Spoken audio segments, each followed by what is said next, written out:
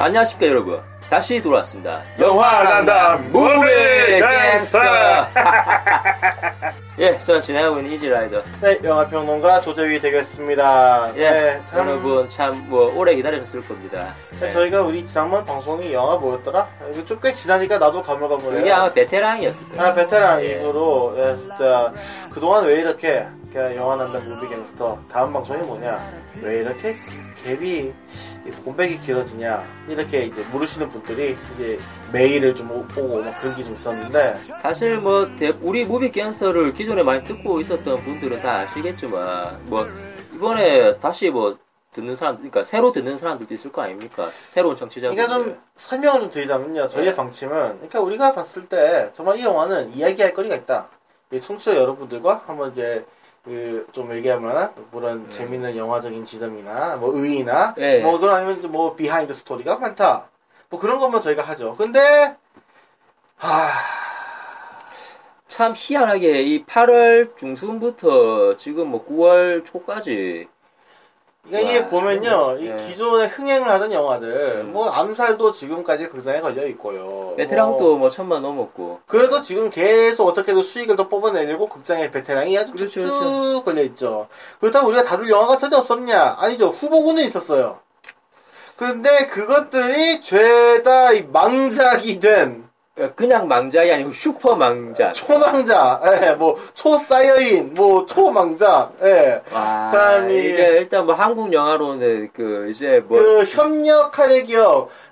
진짜 제가 저번에 시네21 그쪽에도 제가 그때 아마 준야가 저하고 같이 글이 올라갔을 거예요, 준야가. 준야가 좀 옹호하는 쪽이었고, 그분이 여잔지, 남잔지, 아니면 창작 집단인지, 알 바는 아니지만, 아무튼 준하가 쓴 게 좀 옹호하는 쪽. 그리고 제가 완전 까는 쪽. 맞아, 협력할의 기억은 진짜, 지금 제가 이 영화, 좀 정말 허접하려고 엉망인 점을 지적하는 것만으로도 저는 한 3시간을 때울 수 있습니다. 그냥 망작이에요, 그냥. 어디서, 의외로 욕먹는 이병헌 씨의 연기는 정말 좋았죠. 이병헌의 연기 말고는 영화의 모든 요소들이 심지어 근데 조금 위안이 된 건 있어요. 어떤 거냐면은, 이 영화가 완전히 보면은, 장애모가 했던 영웅이나 황후화나 연인이나 이런 영화들 좀 따라가려고 하다 망한 건데. 그렇죠. 그런데, 또 감독이 원래, 박근식 감독이 원래 그거잖아요. 인어공주 만들고, 사랑의 말순신 만들고, 좀 멜로드라마 쪽이 강세를 보이는 감독이 갑자기 장르를 바꾸니까, 이게 무협인지 멜로드라마인지 삐거덕삐거덕 되는 거. 무협 멜로 아니겠습니까? 아무튼, 근데 이 영화를 보면서 제가 위안을 얻은 거 2가지. 이병헌은 진짜 대단한 연기자다. 이런 쓰레기 같은 각본, 엉망인 캐릭터를 자기가 이해를 하고 소화를 했어! 진짜 이병헌 연기는 좋아요. 그리고 또 하나. 우리 전도연 배우님께서도, 우리 누님께서도, 발연기를 할 수 있구나! 그냥 대충 그냥 편하게 한 것 같아. 진짜 너무, 우리 전도연 누님께서도 이게 발연기를 할 수 있다니, 아니면 연기의 매너리즘일까. 사실 좀, 있잖아. 밀행 이후에 나온 작품들 보면은. 그렇죠, 우리가 무례한에서도, 솔직히 전도연 캐릭터 자체는 이전에 했었던 그런, 전도연 배우님 했던 캐릭터에 연장선상이 있는 거잖아요. 그렇죠. 근데 이제는 좀, 이제 캐릭터나 연기 스타일에 어떤 그런 차별성 같은 게 좀 더 생겨야 되지 않을까. 좀 스펙트럼이 넓어져야 되지 않을까 하는 그리고 또 아주 제목 그대로 판타스틱하게 망했어요. 판타스틱 4. 이거는 근데 예고편 공개했을 때랑 이거 영화 처음 공개했을 때 시사회 할 때 관계자분들이 박수를 치고 난리가 났다고. 이상하게 요즘 웃긴 게 영화가 좀 엉망이라도 꼭 이제 내부 시사회 하면 소문 흘리는 게 박수 쳤다야. 우리가 맨 오브 스테이 기억나죠? 솔직히 맨 오브 스테이도 예고편 씨발 존나 대단한 슈퍼맨 영화가 나올 것 같아. 내부에서 시사회에서 박수를 쳤대. 이거는 슈퍼 걸작이야! 심지어, 그린랜턴까지도, 우와! 그래서 이거 참. 내부 시사회에서 박수를 쳤다 하면은, 씨발, 믿을 수 없다, 이거. 불하다. 근데 시원하게 말아먹었어, 그냥. 이게 대박, 이게 보면은 20세기 폭스도, 이게 보면은 그 영화 제작비를 막 중간에 막 깎아먹어가지고, CG 퀄리티 떨어지고, 뭐 액션씬도 뭐 비중 떨어지고, 뭐 거기에다가 뭐 감독도 보면 뭐 제대로 영화 안 찍어도 뭐 해도구만. 그 크로니클 만든 감독이잖아요. 크로니클은 참 영화가 저는 개인적으로 좋아했었는데, 이번 판타스틱 4는 자기 감독이랑 좀 안 맞았던 것 같아요. 이게 무슨 히어로물인지, 과학영화인지, 뭐 액션물인지 도대체 종잡을 수가, 코미디물인지, 종잡을 수가 없는 그러니까 뭐 하나의 균일한 톤으로 통제가 안 되게 영화를 만들었는데, 거기에다가 이제 뭐, 보면, 크로니클의 확장 버전이에요. 어떻게 보면, 좀 마이너 열화 카피랄까? 그렇죠, 그렇죠. 잠깐에, 이제라도님은 안 보셨지만, 저는, 이 개봉하는 거의 모든 영화를 챙겨봐야 하는 이 영화 글쟁이에 비해, 어쨌든 뭐, 참 이 두 영화 협력 그리고 판타스틱 4가 정말 시원하게 망한 덕분에 그 8월달 여름 말기에 저희들은 본의 아니게 이제 그 무비갱스터는 휴가를 맞았고 그리고 앤트맨 이번에 개봉했죠. 우리가 또 다루게 될 영화도 마블의 새로운 슈퍼히어로 영화 앤트맨. 근데 이게 새로운 히어로라고 하기는 약간의 어폐가 있습니다. 원래 저희 2008년 당시에 뭐 다크나이트가 이제 그 최고의 히어로물로서 이제 막 이제 뭐 흥행에서건 뭐 비평에서건 엄청난 뭐 이거 슈퍼 마스터피스다 뭐 이럴 때 그때 아이언맨이 나왔어요. 그렇죠. 그 당시만 해도 우리에게는 이제 마블의 히어로다 하면은 아이언맨 되게 생소했잖아요. 그렇죠. 근데 그 영화가 너무나 성공적이었기 때문에 만듦새가 너무나 뛰어났기 때문에 이제 아이언맨이 그때부터 우리한테 각인이 됐고 그 이후에 이제 어벤져스가 결정적으로 이제 나오면서 이제 마블 코믹스 히어로에 대한 어떤 그의 인지도가 높아졌는데 그런데 이 앤트맨 간단히 얘기해서 이 개미남 이 개미남 좀 이래 한글로 말하니까 참 재미가 없다. 하긴 뭐 모든 히어로 물들이 이 주인공들을 다 우리말로 하면 좀 재미가 없죠. 뭐 이제 뭐 존나 센 남, 박쥐남, 뭐 거미남, 뭐 철남. 그만. 미국 대위. 그만합시다. 미안해요. 내가 괜히 재미있는 드립을 쳐버려다가 실패했네. 하여튼 그 앤트맨이 그 어벤져스 초창기 멤버였다. 원래 코믹스에서는. 그 보면은 그 뭡니까? 이번 어벤져스 2편의 악당이 누구였죠? 울트론도 원래 코믹스에서는 이 앤트맨 그 1세대 앤트맨이었던 핀 박사가 만들었다고. 행크 핌이 만들었다.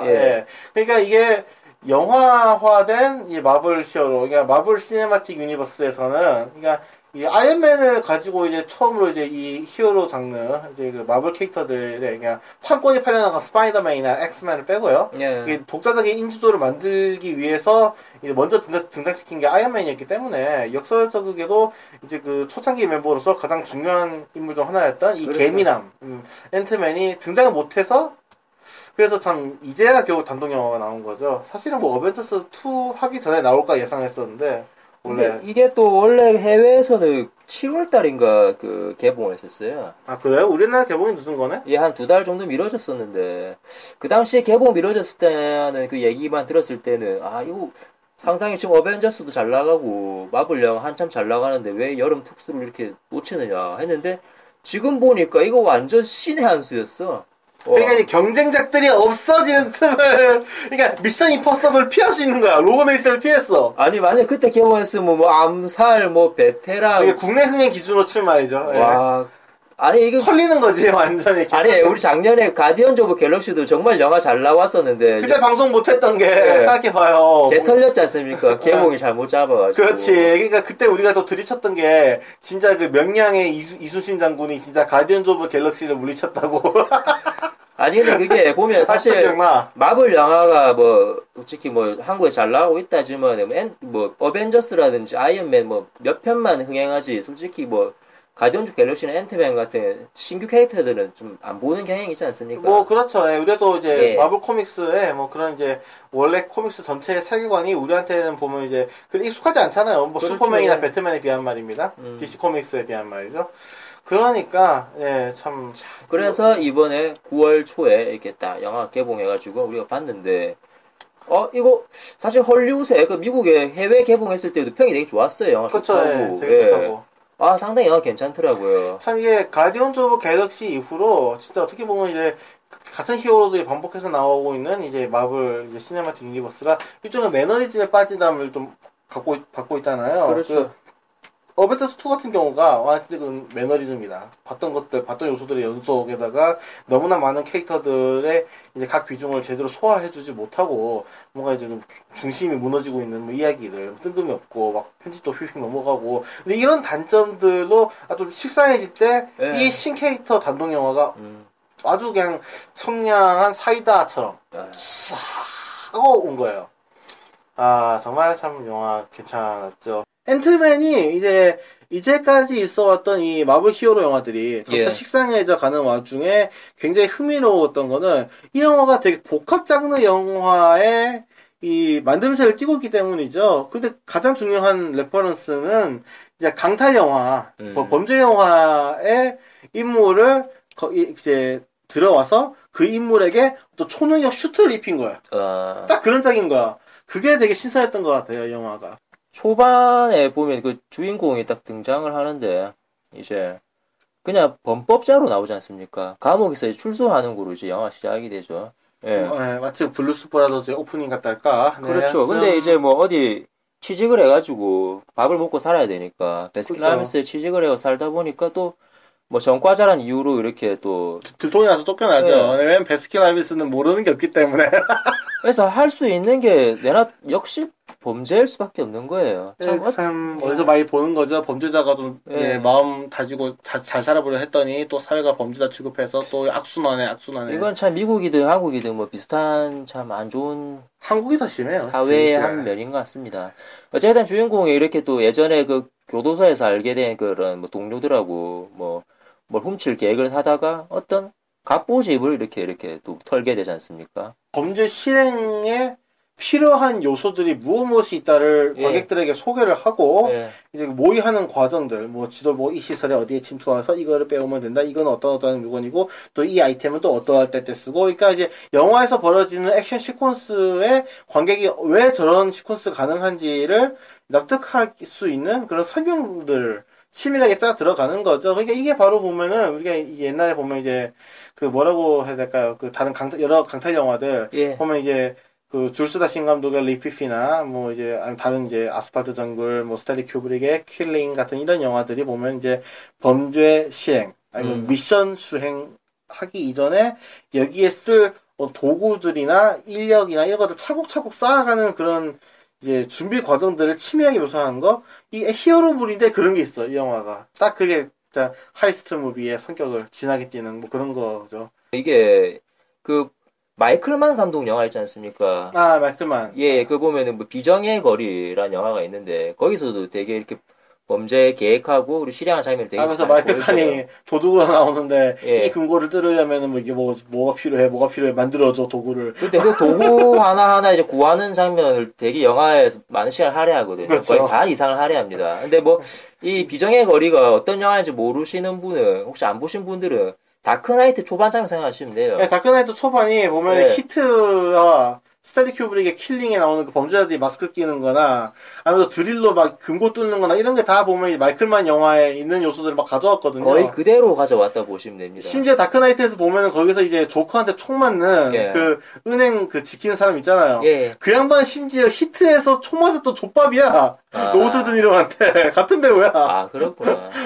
같은, 그렇게, 이제, 범죄 영화들에 있었던 그런 요소들. 주인공이 또 범죄자니까. 그렇죠. 또 이제, 영화에서 주인공에게 해결해야 될 과제들이 주어지는 것들이 다 이제 그런 훔쳐와라, 잠입해라, 이제 스파이 무비나 강탈 영화에 있는 것들이니까 참 앤트맨의 특성답게 장르가 혼합이 되는 거죠. 사실 이게 한국 영화에서는 그렇게 익숙한 전개는 아닙니다. 그러니까 물론 강탈 영화는 한국에도 많죠. 근데 최동훈 감독이 만든 거 정도 빼면 솔직히 많이 있진 않잖아요. 그리고 또 최동훈 감독의 강탈 영화도 이렇게 범죄 그 계획을 이렇게 자세하게 보여주고 시간 이렇게 많이 할애하지는 않거든요. 그죠. 캐릭터들끼리 농담 따먹기에 많이 투입하지. 근데 이번 앤트맨에는 역시나 되게 많은 시간을 할애해가지고 범죄 장면의 계획 장면이나 이런 거를 보여줘요.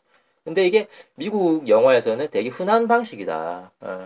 근데 반면에 한국 관객들이 이거 안 좋게 보는 사람들이 되게 많더라고요. 그러니까 이런 거죠. 이렇게 대충 이제 여러 가지 관객 반응들 보면은 느껴지는 게, 딱 앤트맨이 본격적으로 이제 그 트레이닝을 하고, 예. 앤트맨으로서 들어가기 전에, 영화의 초중반까지가 되게 지루하다고 얘기를 하는 거죠. 그렇죠. 근데 생각해보자고요. 우리가 보면은 이제, 우리가 아이언맨 처음 나왔을 때, 아이언맨 슈트가 어디 금방 슉슉 뚝딱 나옵니까? 아니잖아요. 어디 동굴에 갇혀가지고 벗어나려고 만들지 않습니까? 네, 근데 그 이전에 보면 이제 이 토니 스타크라는 인물이 어떤 놈인지, 어떤 개쌍놈이었는지, 그렇죠. 어떤 계기로 각성하게 됐는지, 그런 인간적인 배경을 깔아야. 그렇죠. 예. 그래야 이제 기원이 다뤄지고, 기원이 다뤄져야 이제 우리가 이 인물에 설득이 되는 거죠.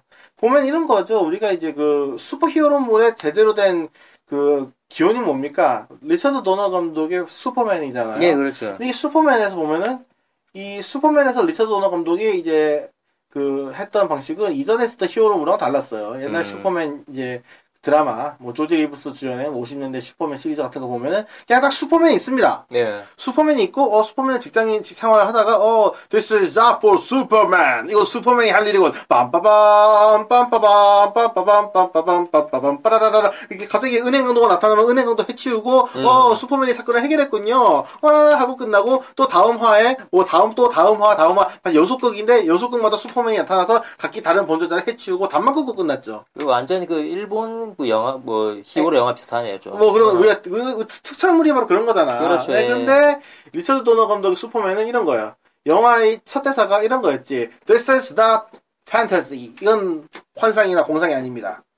이런 것처럼, 이제 이 인물은 진짜 현실 세계에서 존재하는 인물이야. 그렇기 때문에 이 인물의 실제감을 부여하기 위해서 이 인물의 기원부터 차근차근히 따라가서 어떻게 크리톤의 멸망한 크리톤의 이 아기가 어떻게 미국 이제 촌동 내에 이제 청소년으로 성장해서 슈퍼맨이 되는가. 쫙 훑어가는데 1시간이 넘게 걸려. 아, 그렇네요, 보니까. 그러니까 그런 과정들을 추적해 나가는 것이 관객으로 하여금 이제 인물에게 감정이입할 수 있는 어떤 시간적인 여유를 주는 건데, 그거를 못 버티겠다. 빨리 액션만 나와라. 이건 좀 아니잖아요? 더군다나 이 캐릭터는 영화사에선 처음으로 소개되는 게 앤트맨이에요.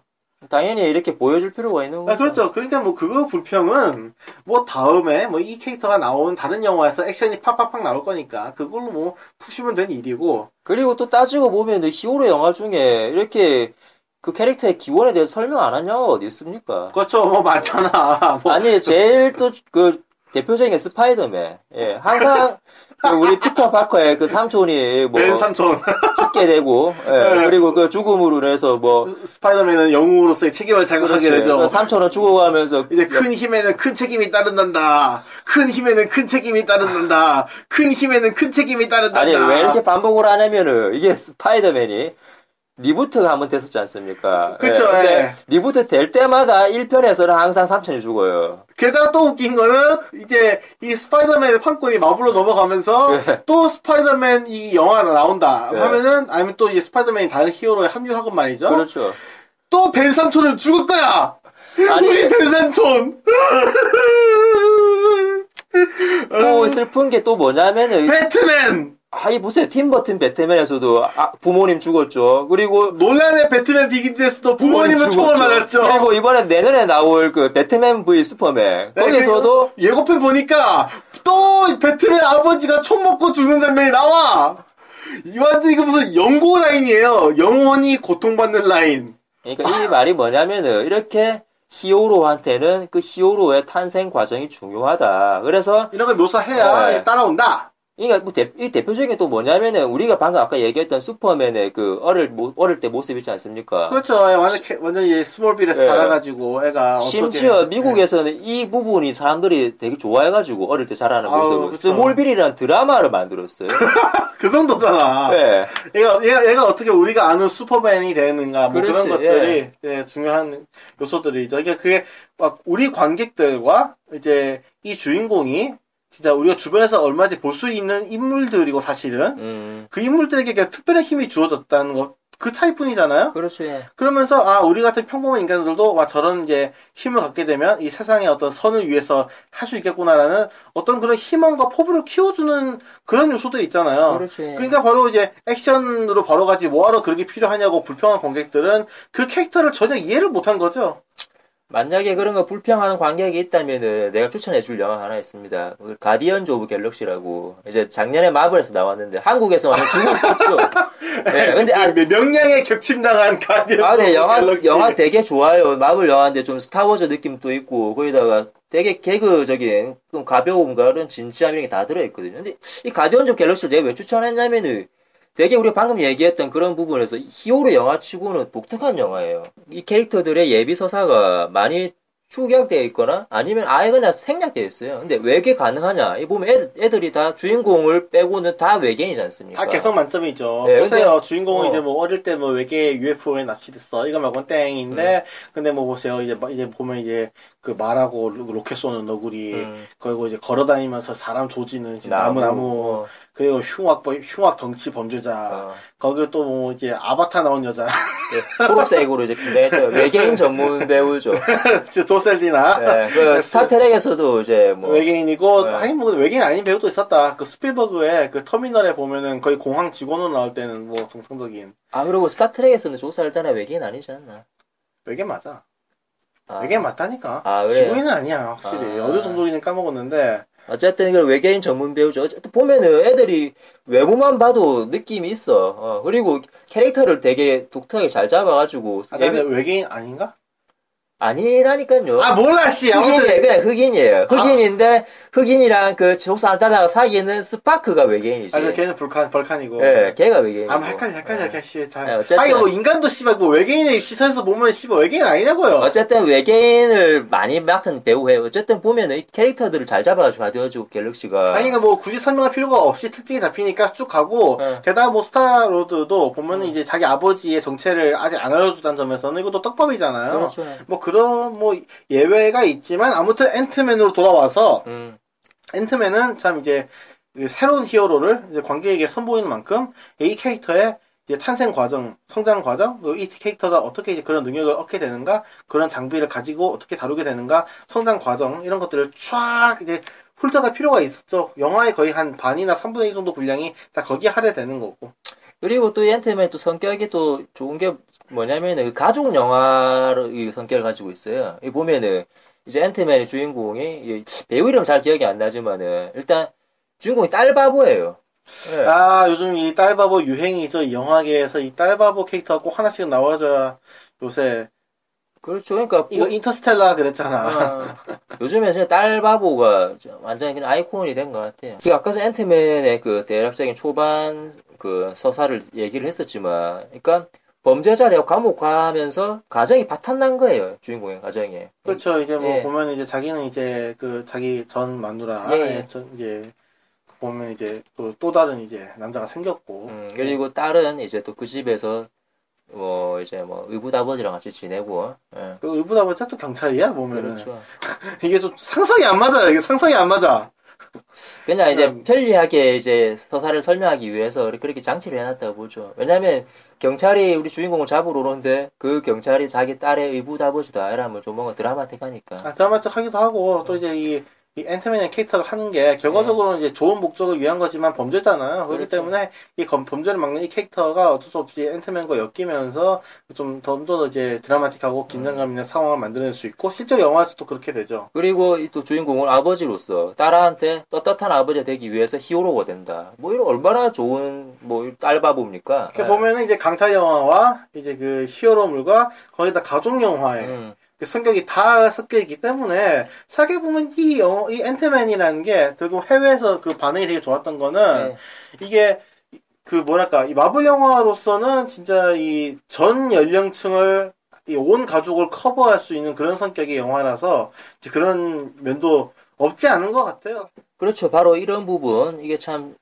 또 이 가족 영화 그리고 또 하나 딸바보가 또 다른 장치로 이루어지는 게 뭐냐면 여기 앤트맨 영화에서 보면은 1세대 앤트맨이 있고, 그러니까 나이 든 앤트맨이 있죠. 마이클 더글래스 연기한. 그래서 1대 앤트맨, 이제 헨크 핌이 있고요. 예, 그리고 2대 앤트맨, 스콧 랭, 이렇게 있는데. 그 범죄자죠, 우리가 얘기했던. 이런 거, 이제 스토리를 약간 설명하면서 좀 들어가야 될 부분이, 이제 1대 앤트맨이 있습니다. 영화에서는 이제 이게 시간 순서가, 이게 회상씬, 이런 거에서 좀, 이제, 섞여서, 그런데 이거 연대기 순으로 좀 이어보면요. 1대 앤트맨이 있었어요. 헨크 핌이라는 이 과학자였고, 이 과학자는 이제 핌 입자라는 걸 발견합니다. 그 이제 원자 사이에 그 거리를 줄였다가 뭐 늘렸다가 하는. 그러니까 이제 뭐 이제 어떤 물질이라도 그 사이즈를 줄여버리면 뭐 그런 게 가능하다 뭐 그런 거죠. 뭐 요수 같은 거지만 뭐 실제 가능하진 않겠지만 아무튼 영화적인 장치고 하여튼 이걸 가지고 이제 원래는 이제 쉴드. 이제 어벤져스의 그렇죠. 어벤져스의 그 쉴드죠. 그 소집. 그 쉴드의 원형이 됐던, 그러니까 토니 스타크 아버지 하워드 스타크가 있던 옛날 쉴드죠. 캡틴 아메리카 시절에. 네, 그렇죠. 그 쉴드에 있었다가 이 인물이 이제 냉전 시대 때 활약을 좀 했어요. 1대 앤트맨으로서 뭐 이제 자기 아내와 같이 뭐 핵미사일 날아오는 걸 이제 막았다든지 뭐 그 과정에서 자기 마누라를 잃죠. 너무 작아져가지고 이제 인간으로 돌아올 수 없는 영역으로 가버렸다. 뭐 그런 미립자 상태 뭐 그렇게까지. 네, 뭐 그리고 이제 결국 이제 쉴드에서 자기가 개발한 이 기술, 뭐 핌 입자 기술, 뭐 앤트맨에 쓴 기술 말입니다. 이거를 이제 얘네들이 복제를 하려고 하니까 그걸 거부하고 나와서 회사를 차립니다. 뭐 핌 테크놀로지. 뭐 그래가지고 엄청나게 성공을 해요. 그렇죠. 예, 근데 이제 어머니를 잃었기 때문에 딸이 있었거든요. 이 아버지하고 딸 사이가 좀 굉장히 서먹서먹해요. 그렇죠. 서로 가까워지고 싶은 은밀한 유대감은 있는데 그 사건 때문에 되게 서먹서먹한 관계가 됩니다. 그리고 마치 이 헨크 핌도 늙어요. 더 이상 나 히어로 못해. 후계자를 찾습니다. 근데 마침 이 범죄자가 걸린 거예요. 이 스콜랭이. 그렇지. 얘가 그냥 범죄자가 아니에요. 얘가 원래는 이 전자공학 석사까지 있는 엘리트고 그리고 대기업에서 되게 큰 역할을 맡은 직원이었었죠. 큰 역할을 맡은 직원이었는데 이 기업에서 뭔가 이제 잘못된 걸 하니까 내가 이 잘못된 기업을 엿을 먹이고 말겠다 해가지고 이제 그 기업을 해킹해서 범죄자가 된 거예요. 그러니까 얘는 생계형 범죄 악랄해서 범죄가 된 게 아니라 정의를 집행하다가 이 범죄자가 된 이 아이러니. 그렇게 됐는데 자기가 선택한 정의의 대가로 가족을 잃은 거죠. 근데 딸이 있어. 그러니까 보세요. 이제 자기 딸과의 관계를 회복해야 되는 1대 앤트맨이 있고, 그 1대 앤트맨은 자신과 너무나 닮은 정의감 있지만, 체제의 밖으로 나와서, 1대 앤트맨은 쉴드 밖으로 나오고, 얘는 또 이제 범죄자가 돼버렸죠, 2대는. 그리고 또 딸과의 관계를 회복해야 되는 이 딸바보 아버지. 1대와 2대를 잇는 이 공통점들이 있잖아요? 너 이 새끼, 너는 나를 닮았어. 물론 이제 자기 후계자로, 자기 후계자 말고, 자기 제자 있잖아요. 악역을 맡은. 그러니까 회사를 회사 대빵. 예. 네, 걔하고는 다른 의미에서 너무나 닮으니까 이 자기 동일시가 되는 거야. 이제 네가 내 후계자를 해라. 난 늙었으니까 네가 앤트맨 해야 된다. 참 그거가 참 그러니까 진짜 가족 드라마로서도 되게 너무나 이제 감동적인 요소들이 있고 그런 갈등이 해결되는 순간이 찾아오면은 되게 이제 뭔가 딱 개인 느낌이 오는 거 있잖아요. 거기에다가 참 보면은 이 제다의 마스터가 제자한테 이 뭔가 전달해주는 그런 옛날 중국으로 치면 어떤 선사들이 내 의발을 이 제자한테 준다.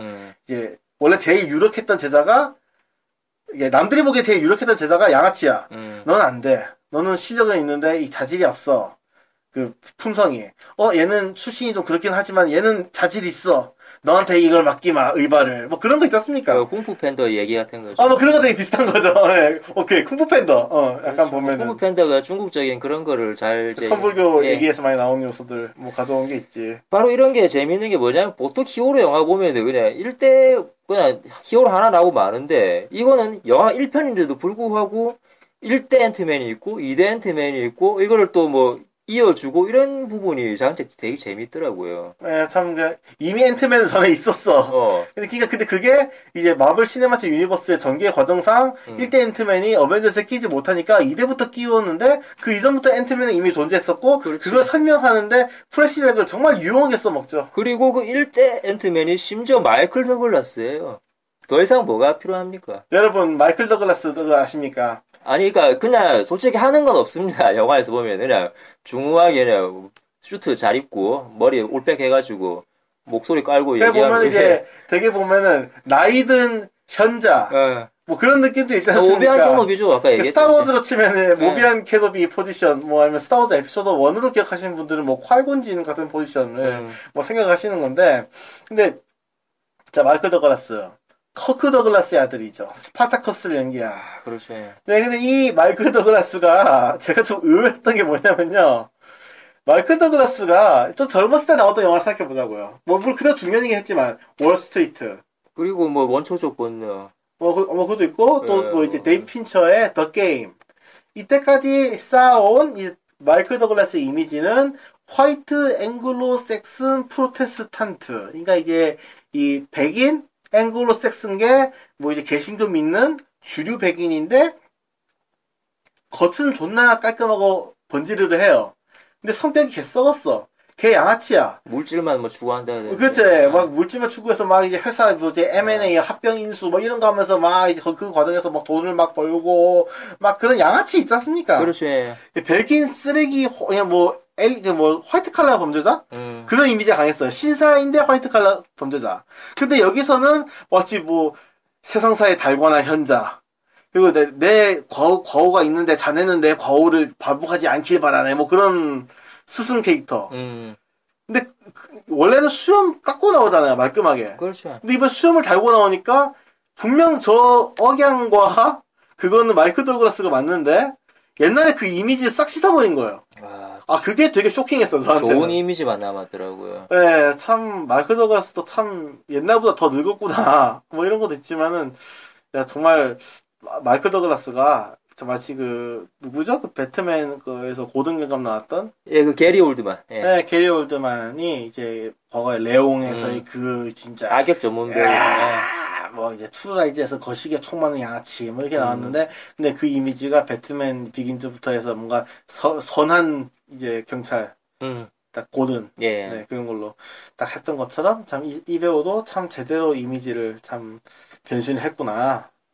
참 마이클 더글라스가 앞으로도 좀 나왔으면 좋겠어요. 이 양반 암 있지 않았나? 고환암이 걸렸었는데 뭐 죽었다는 뭐 루머도 있고 그랬었습니다. 근데 어제 살아 있습니다. 네, 참 앞으로도 좀 나왔으면 좋겠어요. 자기 아버지가 내년이면 딱 100살인데 만으로. 그리고 또 뭐 배우 얘기가 나와서 하는 말인데 이 마이클 더글라스, 그러니까 1대 앤트맨의 딸로 나오는 호프로 나온 되게 매력 있는 여성 있지 않습니까? 단발머리에 싸움 잘하고 몸 좋고. 참 보면 일반적으로 미국 영화 보면은 딱 깐깐하고 냉철한 비서가 이제 정장 딱 슈트 딱 차려입고 이제 뭐 단발머리 깔끔하게 쇼커트를 해가지고 나오는 그런 거 있잖아요. 딱 그런 비주얼로 나왔죠. 그렇죠. 에반젤린 릴리. 네, 이 배우가 되게 매력 있더라고요. 이게 그냥 뭐가 대놓고 딱 보면 미인이다 이런 건 아닌데 뭐 캐릭터 자체가 보면 이제 그 자신감이 있는 여성이 뭐 커리어 우먼이 가진 어떤 그런 뭐랄까 참 당당함. 그렇죠. 예. 그런 것들이 참 정말 잘 와닿았는데 근데 이 배우가 어디서 많이 들은 이름이야. 이게 이 배우가 보니까 그 드라마 로스트에서도 나왔었고 또 우리가 이제 주요 영화 큰 블록버스터 영화로서는 그 호빗 말입니다. 호빗 2편, 3편 있죠. 그 스마우그의 페어하고 5군데의 전투. 거기서 보면은 이제 왜 쟤는 왜 괜한 거대 서사극 속에서 뭐 로맨스를 하고 자빠졌냐. 혹시 그 엘프 엘프 타우리엘이라는 이제 원작 세계관에서 없었던 캐릭터 있잖아요. 욕 되게 먹었는데. 그렇죠. 되게 이제 그 로맨스 들어간 게 되게 어색하다고. 근데 그 배우입니다. 아니 일단 뭐 좀 뭐 이럴 수도 있겠지만 엘프 여자치고 좀 별로 외모가 안 됐었지 않습니까? 거기다 이제 그 후광 효과 넣어주니까 되게 어색했던. 아니 왜냐면 그 전편이었던 반지의 제왕에서 거기서 리브 타일러가 얼마나 예쁘게 나왔어요. 완전히 리즈 시절에 리브 타일러가 뒤에 후광까지 입으니까 막 요정은 요정이다. 엘프다 이러는데 저는 엘프 치고는 뭔가 좀 아닌데 엘프 치고는 뭔가 새 속에 때 찌들은 뭐 그런 느낌 있잖아요. 엘프 아줌마 아닐까 뭐. 아무튼 상대 그때 제가 그 블루레이 수집을 하는 인간으로서 이 블루레이 사면은 제작 과정 서플먼트가 있잖아요. 그렇죠. 액션 소화하려고 되게 훈련을 많이 했어요. 뭐 칼 돌리는 방법부터 시작을 해가지고 되게 그 캐릭터가 격투 액션이 되게 많잖아요. 그렇죠. 그러니까 이번 앤트맨에서도 보면 주인공이 싸움 잘해. 내가 싸움도 잘하고, 이 아버지 따라서, 이 머리도 좋고, 일찍이 개미를 다루는 법도 터득했는데, 왜 내가 앤트맨 슈트를 못 입고, 저 믿지도 못할 저 범죄자 새끼한테 왜 슈트를 줘야 됩니까? 왜냐면 내 딸이니까 다치면 안 되잖아. 그리고 이제 또 주인공이 이제 그 스콜랭 2대 앤트맨은 나는 그저 소모품일 뿐이에요. 아버지는 이제 당신이 소중해서 그런 거예요. 막 이렇게 하니까 이제 그때서 이제 부녀 간의 이 갈등과 거리가 딱 풀리게 되는데 근데 아무튼 간에 전작에서 액션을 좀 해왔기 때문에 영화에서도 보면은 이제 그 2대 앤트맨 스콜랭이 훈련을 하는데 신나게 처음에 두들겨 맞고 다 꺾이고 막 당하잖아요. 참, 야, 진짜 이 모든 걸 갖춘, 이제, 모든 능력을 갖춰서 남자 찜쪄먹는 여성의, 뭐 그런, 와. 어쨌든, 참... 호빗과는 다르게 예쁘게, 그러니까 뭐 매력적이게 나왔다는 점. 예, 되게 좋았어요. 그리고, 그 또 다른 배우가 하나, 조연이 좋아. 조연이 보면요, 여기, 야, 너 감방 나왔는데, 축하한다. 내가 좀, 한 건 문 게 있는데, 너도 같이 도둑질 참여할래? 막 이렇게 막 꼬시는 저 멕시코 개처럼 보이는 친구 있잖아요. 네. 그 배우가 우리 어디서 많이 봤어. 퓨리. 예. 퓨리에 나왔었어요.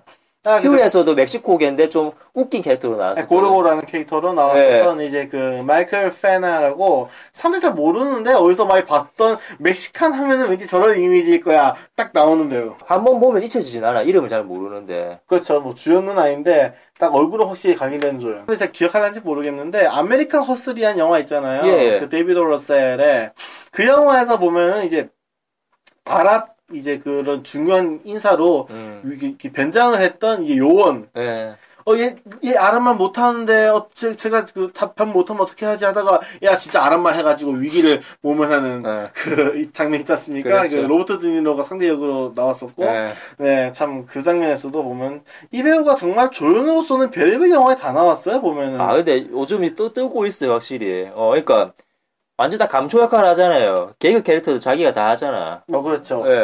딱 보면은 어리버리한데 그 개그 치는 거. 이거 약간 한국의 송새벽하고 좀 비슷한 그런 포지션이고 그런 앤트맨이 보면 이제 그 새로 등장하는 단독 히어로 영화 간만에 우리가 보면 이제 아이언맨 1편이 처음 나왔을 때 우리가 이제 DC 코믹스 영화에 너무 익숙해져 오다 보니까 뭐 슈퍼맨, 배트맨만 알았지 뭐 씨발 아이언맨이 뭐냐. 그래. 뭐 이랬던 것처럼 헐크 말고는 마블 유명한 사람 없었잖아요. 그렇죠. 물론 그 헐크도 영화화 했을 때 존만 했지만요. 이안 감독이 했지만 아무튼 이제 앤트맨이 나왔다. 앤트맨 뭐지? 앤트맨은 뭐지? 근데 이게 얘가 나중에 보니까 뭐 캡틴 아메리카 시비로도 나오고 뭐 어벤져스 나중에도 큰 역할을 한다던데 그럼 보러 가야지.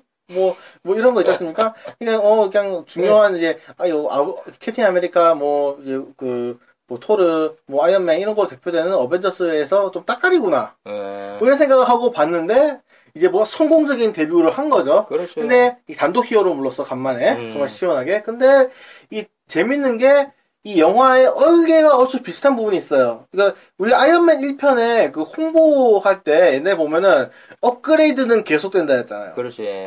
우리는 이제 아이언맨 1편에서 이 영화를 흥미롭게 했던 요소는 주인공이 개과천선하게 된 그런 것도 있지만은 개과천선하기까지가 일부예요. 그리고 또 이제 점차 이 좋은 목적을 위해서 자신의 테크놀로지 쓰는 걸로 슈트를 업그레이드하기 시작하죠. 그렇죠. 이제 마크2도 나오고 블라블라블라. 결국 이제 좀 날다가 실패하니까 이제 날다가 이제 얼어가지고 결빙 현상이 해결 안 되니까 이걸 또 해결하기 위해서 또 이제 해서 마크 3가 나오고 완성형이 계속 개발을 하지 않습니까? 공대생들이 참 좋아했죠. 참 근데 솔직히 이제 와서 한 얘기인데 아이언맨 그렇게 슈트 입는다고 대포마저도 멀쩡하다는 건 좀 그렇지 않나? 그 영화에서 제일 신기한 거는 아이언맨 슈트가 아니라 아이언맨 슈트를 입어도 충격은 받잖아요. 그 충격을 견뎌내는 그 토니 스타크의 신체 자체가 이미 초인의 수준에 가 있는. 됐어. 갑자기 아이언맨 얘기할 거 없잖아. 아무튼 그 앤트맨 보면 이 슈트를 입어요. 그 슈트를 입었는데 이거 좀 처음에 주 과제가 이 슈트를 입고 뛰어서 열쇠구멍을 통과하게. 쾅! 부딪히죠, 처음에. 못 통과하죠. 그리고 이 개미한테 이 설탕을 커피 넣도록 명령을 해보게. 잘 안 돼요. 집중이 안 돼. 이거 완전 스타워즈잖아. 이게 보다 못해 이게 안 되니까, 이제 그 딸이 와가지고, 봐요, 내가 하면 금방 다 되잖아. 왜 나한테 인터넷 슈트를 안 줘? 아빠한테 대드는 거죠, 그런 식으로. 무언의 시위랄까, 일종의. 막, 그리고 또 이제, 보면은 그 개미들하고 친해져야 되잖아요. 그렇죠. 예. 처음에 이 앤트맨 슈트 입고 이제 개미들하고도 친해지려 했더니 이 개미들이 뭐 달려들어가지고 으아! 해가지고 원래 크기로 팍 돌아가 버리고 되게 그 어설프게 됐다가 점차 이제 자기가 이제 배우고 있는 그런 스킬들, 장비들에 능숙해져 가는 거죠. 마침 스타워즈에서 요다가 루크 스카이워커 훈련시키면서 그러면서 포스 막 가지고 돌 끼우는 거 뭐 막 다 딱 시키잖아요. 그렇죠. 예. 점차 그게 숙달되어 가면서 이제 얘가 점차 이제 그 영웅으로서 활약할 준비가 되어 간다는 거.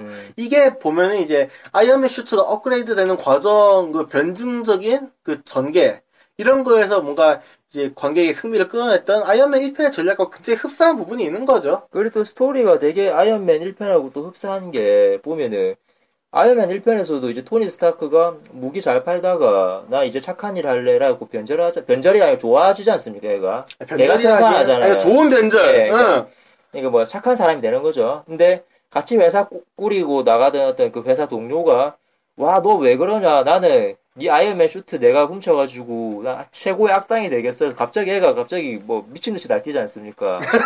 그래갖고 제프 브리지스가 예, 그래서 회사 동료랑 이거 우리 토니 스타크랑 싸우는 그게 내용이라면 앤트맨도 똑같아요. 이게 보면 있는 거예요. 네. 이제 원래 그 1대 앤트맨 헨크 페메가는 이제 자기 수제자가 있었습니다. 그렇죠. 예. 애가 재능은 존나 자기가 맘먹어. 그런데 품성이 글러먹었어. 우리가 무협영화 보면 나오는 거 있잖아요. 이제 주인공 나오기 이전에 원래 이제 최고의 제자로 키우고 있던 애가 있는데 애가 품성이 글러먹어가지고 이제 사부가 다른 후계자를 주인공으로 선택하니까 빡쳐가지고 악당되는 너무나 전형적인 클리셰의 캐릭터가 있잖아. 그렇죠. 네, 근데 이 캐릭터가 알고 보니 이 자기 사부가 개발했던 핌 입자 기술. 마치 그 드래곤볼에 나오는 그 있잖아요. 그 캡슐 기술처럼 뭐 커졌다 작았다 이런 것처럼. 근데 그거를 자기 나름대로 독자적으로 찾아낸 거야. 그렇죠. 그래서 자기도 일종의 슈트를 만들어요. 옐로우 슈트라고. 네, 그쵸. 일종의 이것도 앤트맨 슈트가 거의 똑같은 거야. 무기만 뿅뿅 달려있고, 레이저빔 쫙 쏘는 거 있지 않습니까? 예. 하여튼, 그래가지고 둘이 붙는데, 서로 같은 기술을 가지고 선과 악이 갈려서, 마치 거울 이미지처럼, 마치 서로가 서로의 반대의 모습을 보는 이 아주 극명한, 닮았으면서도 극명한 차이가 있잖아요? 참, 그런 것도 아이언맨 1편하고 정말 닮은, 무사하게 할 수 있죠. 그리고 저렇게 무자비한 성격의 약간 좀 사이코패스라고 할 수 있는 저런 사람들이 어떻게 저렇게 기업의 간부가 될 수 있었을까? 어떻게 좀 회사를 또 성공적으로 또 잘 꾸려 보면은. 잠깐만. 이거는 나름 근거가 있어요. 뭡니까? 우리나라 기업인들 중에 그렇게 착한 인간을 봤어? 예. 한 방에 이해되죠. 됐어. 이건 더 따질 필요 없어. 현실이 또 그래. 현실이 더 악독해. 어쨌든 되게 유사한 부분이. 베테랑 봤잖아요. 예. 아이언맨 1편의 그 성공적이었던 그 이야기의 진행 방식을 많이 가져온 것 같습니다. 예. 네, 그렇죠. 근데 사실 이 앤트맨의 후반부 액션이 본격적으로 보여지잖아요. 이제 보면 침투해가지고 이제 나쁜 제자가 개발했던 그 슈트를 훔치는 거. 뭐 이제 데이터들 다 날려버리는 거 이런 것들 다 성공하잖아요. 그렇죠. 근데 이 액션이 또 이제 보면 이제 이 악당이 이제 보면 이제 이 앤트맨 2대 앤트맨 있죠. 얘의 딸을 노립니다. 가면은 그러면서 이제 딸의 방에 있는 이제 장난감들 속에서 또 전투가 벌어지는 거예요. 그 이제 토마스와 친구들이 나오는 그 열차 그 장난감이죠. 그것도 나오고 뭐 이제 그렇잖아요. 그 보면은 근데 그걸 보면서 참 앤트맨이라는 히어로가 보여줄 수 있는 액션의 어떤 개성이라는 게 이런 거예요. 그러니까 옛날에 보면 이너 스페이스 같은 영화 있잖아요. 뭐 사람 몸속으로 막 들어가는 축소하는 영화 그 많았죠. 내 아이가 줄었어요. 아이들이 줄었어요. 이런 영화도 있었고. 예. 네, 뭐 그런 영화 있었을 때는 뭐 기술이 좀 부족했다. 뭐 잘 묘사가 안 된다 이런 것도 있었는데 이제 뭐 기술이 다 받쳐주니까. 그렇죠. 이제는 마음대로 묘사할 수 있잖아요. 예. 게다가 이거 촬영 감독이 타이타닉의 촬영을 맡아서 특수효과 합성 촬영에는 아주 일가견이 러셀 카펜터야. 네. 이런 알짜배기 고급 정보도 전해주는 영화 난담 무비갱스터. 네, 아무튼. 네. 그래서 영화 안에서 보면 또 타이타닉 개그 나오잖아. 그랬나? 예. 타이타닉 개그 나오는 거 몰라요? 기억이 안 나. 본지 꽤 됐고, 나 오늘 침묵의 시선 보고 나서 여진이 커서, 얘기 좀 해봐. 제일 처음에, 마이클 더글라스 1대 앤트맨 집에 침투하는 장면 있지 않습니까? 네. 근데, 애가 2대 앤트맨 그 랭이 침투를 해가지고 쇠문을 딱 만나, 금고문. 근데 이게 타이타닉에 쓰였던, 배에 쓰였던 쇠 재질이랑 똑같은 거야. 그러면서 타이탄 얘기를 하는데 이라는 거지. 근데 문제는 그 빙하를 만나갖고 존나 배는 부서지게 되었지. 그리고 우리의 그 누구냐 레오나 디카프리오는 물에 빠져 죽고 그 할매는 나중에 할매 그 여자 있잖아. 그러니까 로즈는 나중에 할매가 돼가지고 다이아몬드를 바다에 떨어뜨리지. 촬영 감독이 타이타닉 그 촬영 감독이다 보니까 이 생긴 일종의 좀 개그랄까. 그래서 그 개그가 나왔구나. 이제 개그가 된다. 아니 딱 스타일에서 러셀 카펜터 딱 나오면 딱 감이 오잖아. 제임스 카메론이 아무나 쓰는 사람 아니에요.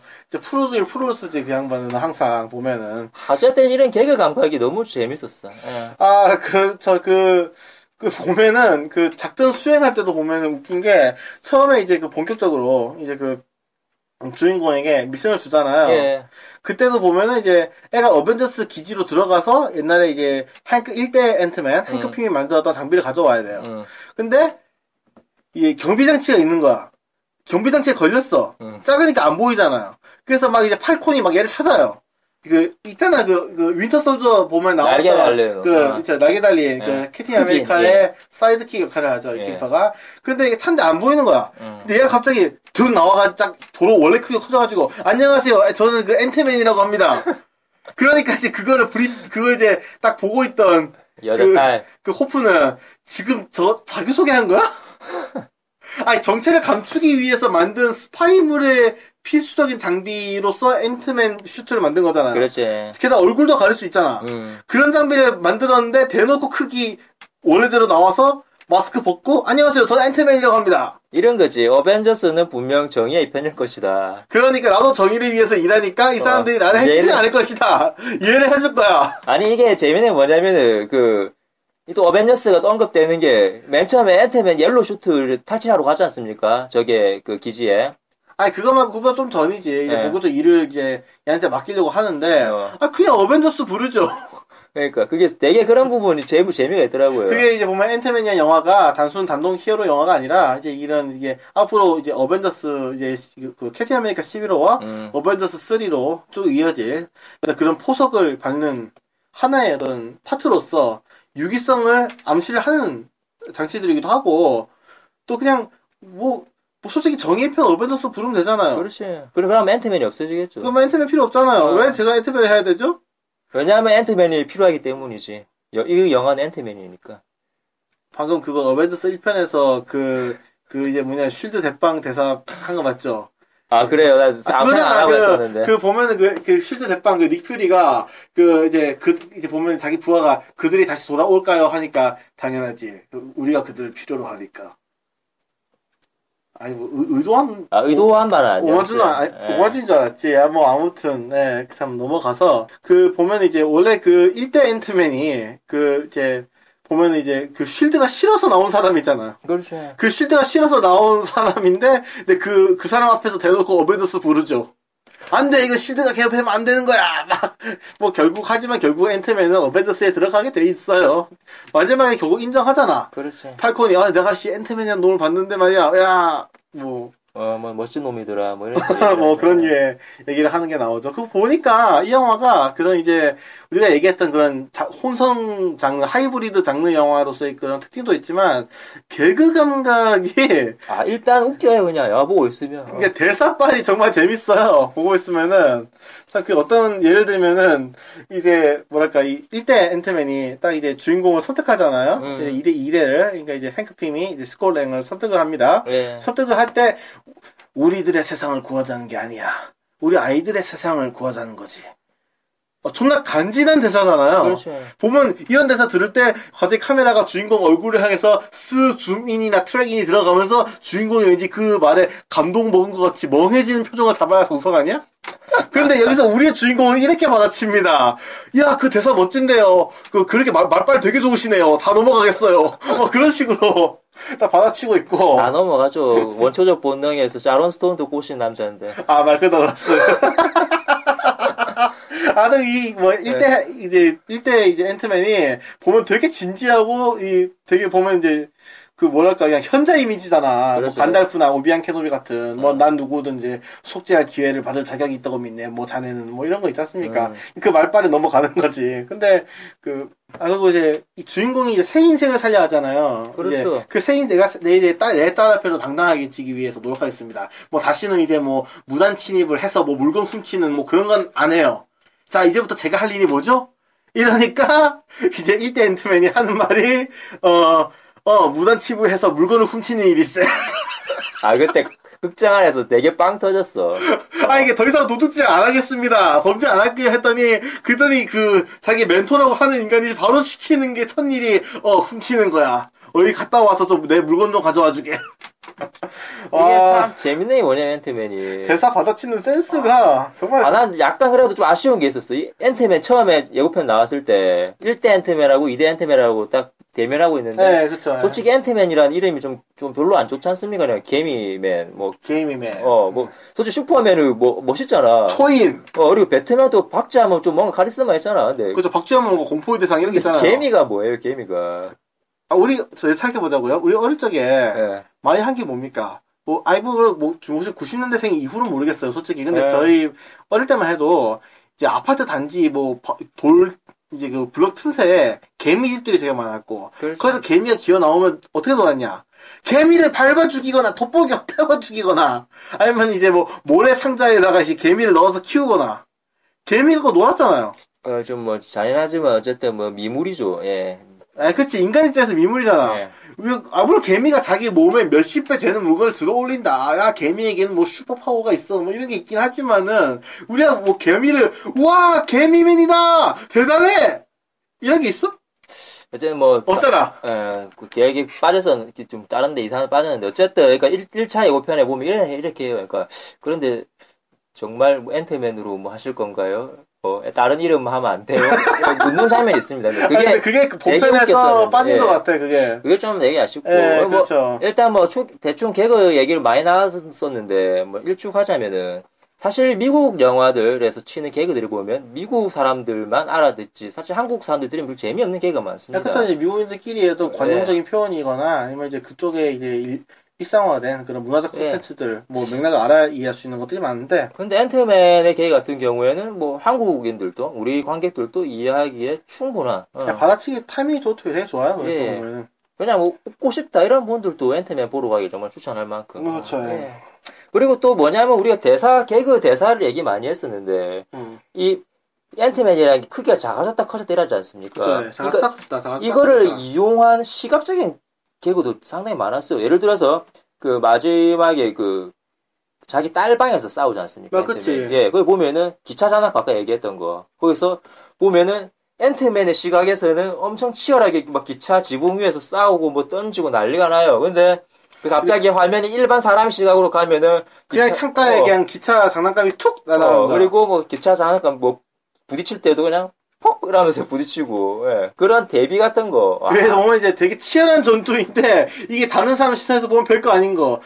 이런 거죠. 마치 인간 세상에서 전쟁이 벌어지고 있는데, 인간의 그 안에 들어간 사람의 1인칭 시점에서는 뭐 스페셜 포스나 카운터 스트라이크 같은 거 아니야. 엄청 치열하잖아요. 근데 그 신의 시점에서 보면, 개미들이 싸우고 있구나, 간지럽네. 뭐 이런 거 아니겠어요? 그거하고 이제 또 싸우다가 서로 수영장에서, 그 앤트맨이 그 옐로우 슈트 입은 놈을 그 탁구채로 치지 않습니까? 왜냐면 크기가 작으니까. 근데 그게 또 전장 모기장에 들어가. 까잖아요. 사람들 되게 웃지. 근데 클로즈업을 해가지고 딱 보여주면 애가 전기를 맞으면서 지지칭하면서 으아 하면서 막 비명을 지르고 있어. 막 이런 대비가 정말. 그러니까 영화를 보는 내내 계속 빵 터진다고 해야 되나? 진지한 영화임에도 불구하고 이게 계속 이제 개그 잽을 날리고 있어요. 잽을 참 옛날에 그거 생각난다. 옛날에 그 다큐멘터리 있잖아요. 그 마이크로 코스모스라고 되게 곤충의 시선에서 보면 완전 극미세한 세계를 보여준 거 있잖아요. 있었죠. 참 그런 거의 히어로 버전 같은 느낌. 참 그런 게 있죠. 보고 있으면은 참 어쨌든 나도 좀 작아지고 싶다. 아니면 이제 우리가 지금 이제 노트북을 앞에 두고 있는데 노트북 펜이 있고 우리가 만약에 앤트맨 크기로 작아져가지고 이 노트북을 보면은 그거면 이제 겁나지 않을까. 뭐 그런 것도 있지 않습니까? 되게 자유로운 그런 시각적 상상의 한 예를 새롭게 구축한 거죠. 보면은. 정말 이게 어째 보면은 새로운 상상의 영역이다. 물론 예전에 뭐 그런 영화들이 아까 언급했던 이너스페이스 같은 영화도 있긴 있었지만은 예, 기술력으로 한창 업그레이드된 기술력으로 그런 상상력을 더 채워줬다. 예, 그러면 참 좋았고 그리고 또 이거를 또 나름대로 뒷받침할 만한 과학적 근거도 있었지 않습니까? 말도 뭐 안 되는 일이긴 하지만 핌 입자라는 거. 예, 그러니까 원자와 원자 사이에 그런 거리에 이를 마음대로 늘렸다 줄였다 하면서 이제 사물의 크기를 줄일 수가 있다. 근데 이게 보면은 옆에 들으면은 이게 그럴 때는 솔직히 뭐 제가 뭐 영화만 알지 뭐 까놓고 해서 뭐 과학 모르잖아. 솔직히 그렇죠, 나 이과 아니라고 문과라고. 저도 인문계 나왔거든요. 예. 예. 이 입장에서 그런 게 있는 갑다라고 대충 넘길 수가 있는데. 근데 보면은 영화 곳곳에 오류가 많아요. 물리학적인 오류. 왜냐면은 그 원자와 사이의 거리만 줄어들지 실제 질량은 그대로예요. 질량 보존의 법칙. 그래서 앤트맨이 센 거거든요. 왜냐면은 사람의 질량이 똑같은데 그게 개미의 점에 몰린다 생각해보세요. 얼마나 세겠어요. 한 이제 면적에 가해지는 이제 그런 타격의 밀도가 달라지는 거니까 엄청나게 이제 파워가 세지는 거죠. 뭐 인간 총알 같이 되는 거지. 예.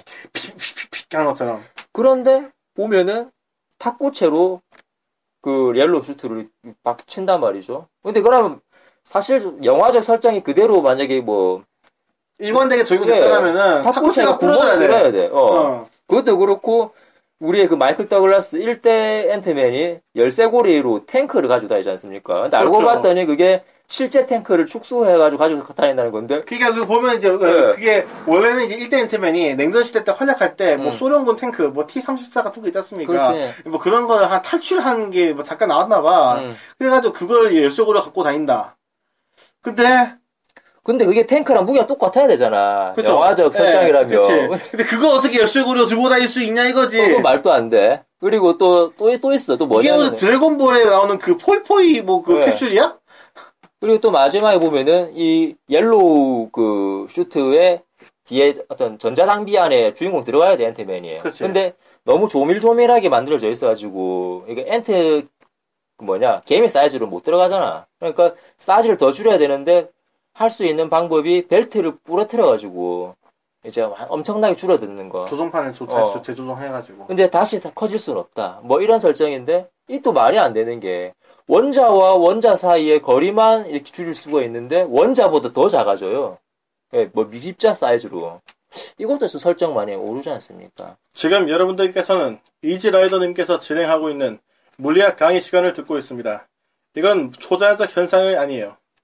과학적인 근거가 있는 걸 다루고 있는데, 근데 사실 까놓고 보면은 전혀 과학적인 근거가 없는 거죠. 이거 UFO나 외계인만큼이나 허황된 얘기하는 소리입니다. 이게 참 보면 조제이 씨가 한 몇 달 내내 엑스파일 매니아가 돼가지고 계속 엑스파일 노래 막 왕왕왕왕왕왕 이 노래를 계속 막 부르고 다니질 않나. 뭐 어디 틈만 나면 노트북 꺼내가지고 엑스파일 저한테 보여주고 이러거든요. 와, 완전 엑스파일 광빠야. 게다가 요즘은 멀더의 목소리를 연기한 이규와 성우의 이 특유의 느끼한 목소리를 연습하고 있죠. 스칼리 나요 멀더 뭐 이런 거. 아니 뭐 물론 아까 전에 내가 뭐 여러 가지 과학적인 오류를 얘기했지만은 아니 솔직히 솔직히 까놓고 얘기합시다. 응? 아니 보기만 그럴싸하면 된 거지. 우리가 언제 과학자였다고 뭐 슈퍼히어로물에서 뭐 그런 거 일일이 따졌어요? 생각해보자고. 아니 슈퍼맨이 무슨 어디 몸에 어디 무슨 엔진이 있습니까? 뭐 분사장치가 있습니까? 어떻게 둥 떠다니는 양력이었지? 그 SF에서는 그거를 반중력 에너지라고 하더라고요. 예. 몰라. 그런 거 몰라. 영화평론가가 그런 거 알아서 뭐 하냐고. 네. 그리고 또 봐봐. 우리 마블 세계관 갑시다. DC 빼고. 네. 아이언맨 3. 봐봐.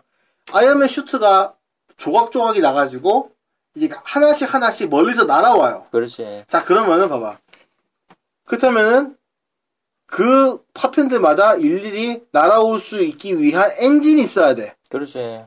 심지어 그 엔진을 가동시키기 위한 뭐 연료 탱크도 있어야겠죠? 그렇죠. 그런 게 하나 없이 저 멀리서 이제 아이언맨 슈트들 마스크 가면까지 다 날아와. 근데 우리 그걸 따지는 관계 있어요? 없지? 그냥 아이언맨 슈트가 업그레이드 됐다 존나 멋있어 와 이것만 생각하면 됐지. 뭐 아이언맨 슈트가 진짜 가능한지 과학적 원리가 어떤지 이런 거 따지는 관계 있습니까? 없잖아. 그렇죠.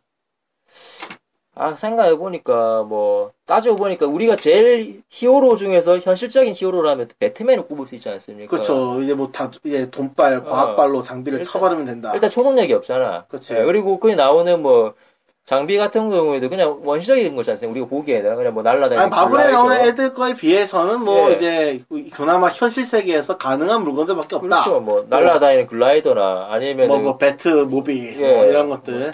그냥 까리하게 검은색 칠만 했지. 근데, 보면. 디제인 커밍 블랙. 그 중에서 배트맨의 또 대표적인 장치 하면은, 이거, 배트총 있잖아요. 그러니까 갈고리총. 그러니까 케이블 연결해가지고 갈고리 딱 쏘면은, 어디다 걸리면은, 그걸 딱 벨트에 걸면은, 막 엘리베이터 타는 것처럼 쭉 올라가잖아요? 근데 그게 말이 안 돼요. 왜냐면. 그게 안 되는 거야? 우리는 그게, 정말 가능하다, 멋있다 생각했지 않습니까? 그치, 우리 배트맨 1편부터 봐오 유구한 역사의 장비 아닙니까? 디스커버리 채널에 미스버스터라고, 좀 이상한 거 있으면은, 이상한 실수 같은 거 있으면 막 찾아서 그러니까, 신화라든지, 아니면, 우리가 영화에서나 만화에서도 봤던 바나나 밟으면 미끄러진다든지 이런 것들을 실제로 실험하는 프로가 있어요. 참 잉여스럽다. 네, 되게 유명한 프로인데, 거기서 배트 갈고리에, 그거를 실험을 했는데, 결론은 뭐냐면은, 현대 기술로 그게 불가능하다는 거야. 왜냐면 그 작은 장치로서 사람 몸무게를 들을 수 있는 그 장치를 만들 수가 없다. 이런 거네. 네. 그러니까 우리가 보면 이제 어떤 유압기 같은 거를 그렇죠. 가지고 물건 들어 올리는데, 그 유압기의 하중보다 더 큰 하중을 가진 물건에다 연결하면은, 오히려 들어 올리고 있는데도 유압기 자체가 이제 떠버리는, 그런 거 비슷한 거 아니냐 이거지. 네. 그러니까, 배트맨에 나오는 그 벨트 자체도 말이 안 되는데, 다른 히어로야 더 말할 게 있겠습니까? 그냥. 그래, 하여튼, 우리가 언제 슈퍼 히어로물 보면서, 이즈랄더님처럼 물리학이 어쩌네, 원자 사이에 블라블라, 이거 따지고 봤냐고. 그냥 재밌으면 장땡이지. 멋있으면 장땡이지. 내 말은 뭐냐? 의도는 그냥 과학적 오류 많지만은 그런 얘기할 것 같으면 영화 보지 말고 과학자가 되세요. 네, 과학자가 되세요. 아니 그냥 뉴턴 잡지를 사서 보세요 그냥. 예. 갑자기 생각났는데 네. 최근에 우리 방송은 안 했지만 미션 임파서블 로그네이션 개봉했었지 않습니까? 그렇죠. 톰 크루즈 우리 탐형께서 이제 서울에서 왔다가 가시고 그랬죠. 네. 근데 앤트맨이 보니까 약간 미션 임파서블 느낌도 좀 나요. 왜냐면은 우리 교도소에서 만난 친구들하고 같이 이렇게 범죄하려고 하다가 테크놀로지 회사 들어가면은 안에는 이제 1대1의 앤트맨 다 들어가 있고 그렇죠. 이제 1대 앤트맨 딸 호프가 들어가 있고요. 또 바깥에서는 이제 2대 앤트맨 스콧의 친구들이 어떤 차 안에 들어가서 마치 우리 스파이 영화 같은 거 보면은 주인공이 트루라이저 같은 거 예를 들자고요. 아놀드 슈와제네거가 어떤 무도회장에 들어가 있어요. 그러면 그거 서포트하기 위해서 어떤 이제 차 안에다 들어가서 컴퓨터 조작하는 애들이 딱 계속 상황 살피고 감시 카메라 어떤지 보고 그러잖아요. 그렇죠. 그런 거 비슷한 거 하고 있는 거야. 서포트 하는 걸. 그리고 또 한 명 아까 멕시칸 걔는 또 경비실 복장해가지고 이제 안에서 첩보 영화처럼 이렇게 왔다리 했었고 그런 거 보면은 되게 미션 임파서블 4편 생각 많이 나더라고요. 팀워크. 근데 그건 사실 이게 미션 임파서블 영향이다라는 말하기보다는 되게 그런 이제 스파이 영화도 어떻게 보면 이제 일종의 강탈 영화의 한 유형이라고 볼 수 있는 성격이 있잖아요. 유사성이 있죠, 장르에. 그렇기 때문에 따르는 그런 당연한 규격이 아닐까? 그런데 그런 상황이 필요하면은 반드시 그런 인적 구성이 이루어져야 된다. 그런 거겠죠. 하여튼 최근에 비슷한 시기에 개봉하다 보니까 연상이 되는 건 사실이고. 겹치는 것 같아요. 예. 제가 요새 이 영화 상영회를 하면서 이제 보면 이제 관객으로 오시는 분들 중에 이제 벌침을 넣어주시는 분이 계세요. 네, 근데 그분께서 이제 내가 벌침 놓는데 처음에 되게 아프잖아요. 그렇지. 이 봉침이 근데 막 중독되는 것 같아. 그게 약간 몸에 효과가 좋아요. 그러니까 몸에 약간 독이 들어가고 어디 혈자리를 짚어주면은 막 이게 뭔가 그런 거 있지 않습니까? 한의학 그런 거에서 참 그래서 제가 잘 맞고 있는데 이런 생각이 든 거예요.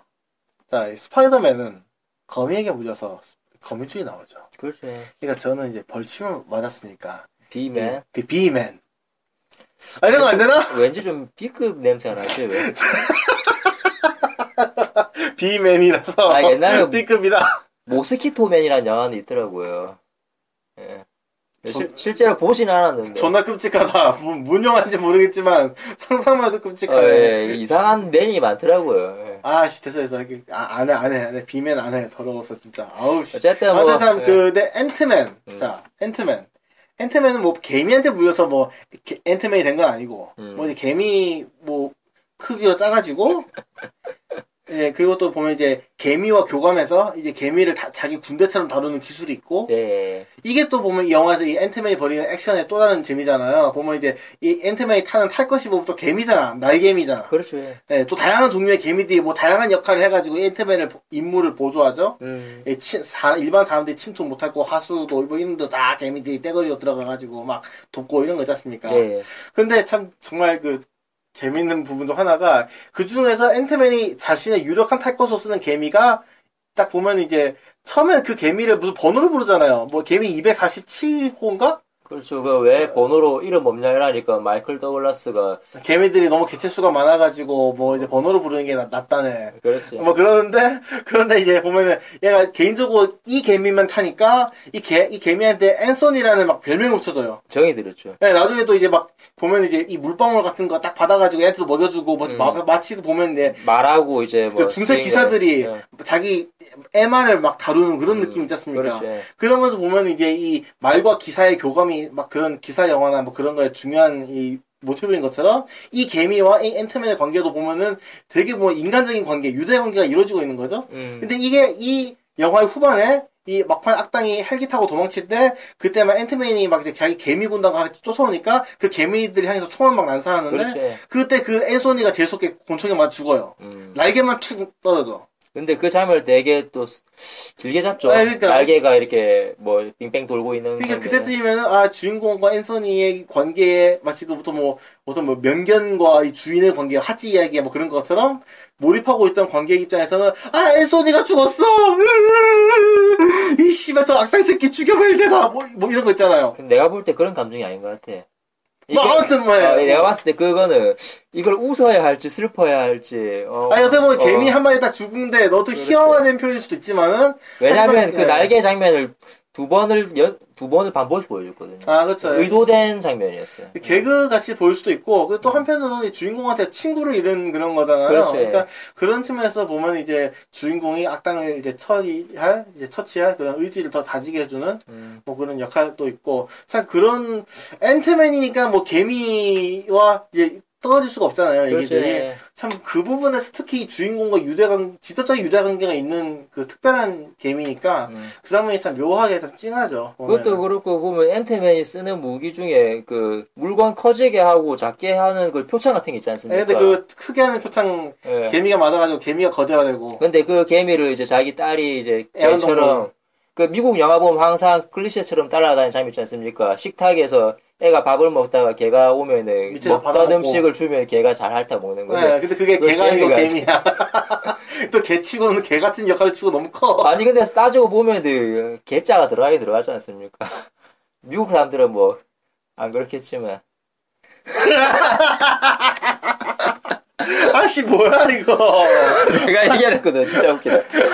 뭐 이상한 드립이 다 있어. 그래 어쨌든 방금 그 개미 얘기했을 말인데, 그 큰 표창, 커지게 하는 표창, 작아지게 하는 표창이 있으면, 이 주인공이 아까 전에 원자보다 더 작은 사이즈로 작아지잖아요. 그러면 이제 그 단계로 들어가면은 점차 인간으로서의 의식을 잃고, 이제 영영 이제 아주 마이크로한 세계로 그러니까 완전 시간과 이제 뭐 공간과 그리고 내가 사랑했던 사람들이 모두 의미 없어지는 그런 지경까지 가는. 이거 약간 와호장룡 초반에 주윤발 대사하고 조금 비슷한데, 뭐 득도하는 순간 이 시간과 공간이 의미를 잃었고 온통 빛으로만 가득했지. 뭐 그러잖아. 와호장룡 심지어 보면은. 제가 아는 사람도 뭐 도가 텄다고 도 틀 때 그런 느낌을 뭐 느꼈었다. 뭐 이상한 걸 하더라고요. 예. 어쨌든 뭐 그 장면에서 갑자기 딸에 대한 그 사랑이 갑자기 막 북받쳐 오르면서 딸을 보고 싶어. 그래서 이제 막 조정판 열어가지고 벨트에 있는 거기에다가 이제 확대하는 표창을 끼워놓고 해가지고 확대가 됩니다. 그래서 원래 그대로 돌아오죠. 임기응변으로. 뭐 자기는 기억 못한다 그러지만은 그 부분은 참 여러 가지 영화가 생각나는데, 일단 대표적인 게 한국 영화. 대표적인 한국 최고의 걸작이라고 일컬어지죠. 네이버 평점 9점 몇 대, 거의 10점에 가까운 클레멘타인. 이 영화를 보고 암이 나왔습니다. 최근에 또 한국 영화사는 클레멘타인 전과 후가 있을 따릅니다. 뭐 이런 평을 듣고 있죠. 그런데 또 한편에 또 다른 걸작이 여름에 나왔죠. 무서운 집이라고. 이제 그 무서운 집이 뭐 이 클레멘타인의 어떤 아성에 도전하고 있다 그러는데 아무튼 뭐 어쨌든 그 클레멘타인의 명대사가 아빠 일어나! 그 말을 듣고 팍 커지는 거. 네, 또 그것도 있고 또 이제 보면은 이제 이것도 웃자고 한 얘기고요. 이거는 누가 클레멘타인을 걸작이라 그래. 정상적인 이 뇌세포를 가진 인간으로서 누가 클레멘타인을 줬다고 할 수 있어. 아무튼 이제 인터스텔라. 인터스텔라도 보면은 완전히 그냥 내 딸한테 돌아가고 말겠어. 막 그런 거 있지 않습니까? 그래, 블랙홀에 빠져갖고. 비슷하잖아, 그, 약간 묘사도. 그렇죠. 마치 이제 아주 극미세의 세계로 들어갔는데, 원자의 세계로. 근데 그게 보면 이제, 진짜 무슨 하나의 우주잖아요. 그것도 보면은. 참, 그 장면에서 마치 뭐랄까, 딸을 위해서 어떤 이제 메시지를 보내고 나서 이제 임무를 다 했다는데 우주 안에 떠다니다가 구조된, 그런 이제 인터스텔라의 쿠퍼 같은. 인터스텔라와의 어떤 기시감을 되게 느낀 관객분들이 많으실 거예요. 그 장면. 되게 많이 언급하더라고요. 네, 그렇죠. 넷상에 리뷰 올리시는 분들이 많이 그 얘기를 하죠. 어쨌든 이렇게 해피엔딩으로 끝납니다. 네, 왜 해피엔딩으로 끝나냐면요. 그래야 다음에 앤트맨이 돌아오기 때문이죠. 네, 앤트맨이 돌아와야 또 이제 어비더스가 이야기가 되지. 이게 또 마지막 장면이 되게 의미심장한데, 그리고 그 해피엔딩과 함께 이제 사족처럼 이어지는 어떤 마지막 장면이 있습니다. 그게 뭐냐면은 아까 얘기했던 그 멕시칸 그 이름은 조연, 네. 이름 기억이 안 나지만 그 사람이 일단 아까 뒷골목에서 여러 갱스터들이나 좀 질 나쁜 애들하고 어울리면서 어떤 범죄 소스를 얻지 않습니까? 모의를 하죠. 근데 얘가 말하는 게 재밌는 게 짜증날 만큼 자세하게 얘기하잖아. 예를 들어서 설명충.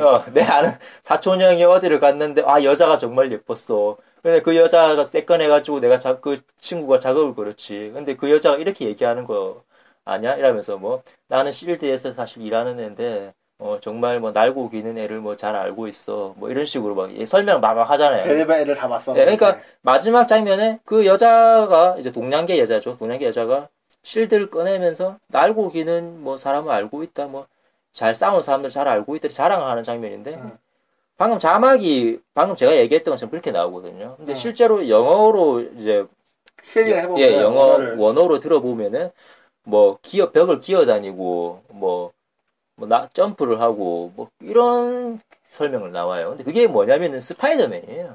이게 스파이더맨이 저희 앞에서도 보면 이제 스파이더맨은 진짜 샘 레이미 버전 스파이더맨에서도 삼촌이 벤 삼촌이 죽고 그리고 또 이제 그 뒤에 이제 새로 리부트한 어메이징 스파이더맨 거기서도 또 보면 또 이제 마크 웹 버전에 거기서도 벤 삼촌이 죽고 또 이제 만약에 또 나오면 벤 삼촌이 죽게 됐다 이 얘기 했잖아요. 그러니까 스파이더맨이 이제 소니에서 이제 마블로 판권이 넘어가면서 이제 그러면서 이제 새로 스파이더맨이 이제 나와서 이제 마블 세계관에 이제 합류를 하게 됐는데 판권은 소니가 가지고 있는데 대여를 하는 방식. 그렇죠. 예. 그런데 결국 이제 스파이더맨의 등장을 암시하는 미세한 떡밥인데 이 번역이 놓쳐버린. 자막 번역이 좀 아쉽습니다. 예. 네, 전반적으로 무난한 번역이긴 했는데. 예, 그거 하나만 딱 아쉬워요. 예, 근데 번역가가 참 그런 걸 매니아가 번역을 하기 쉽지 않잖아요. 그렇죠. 그런 있는 거고.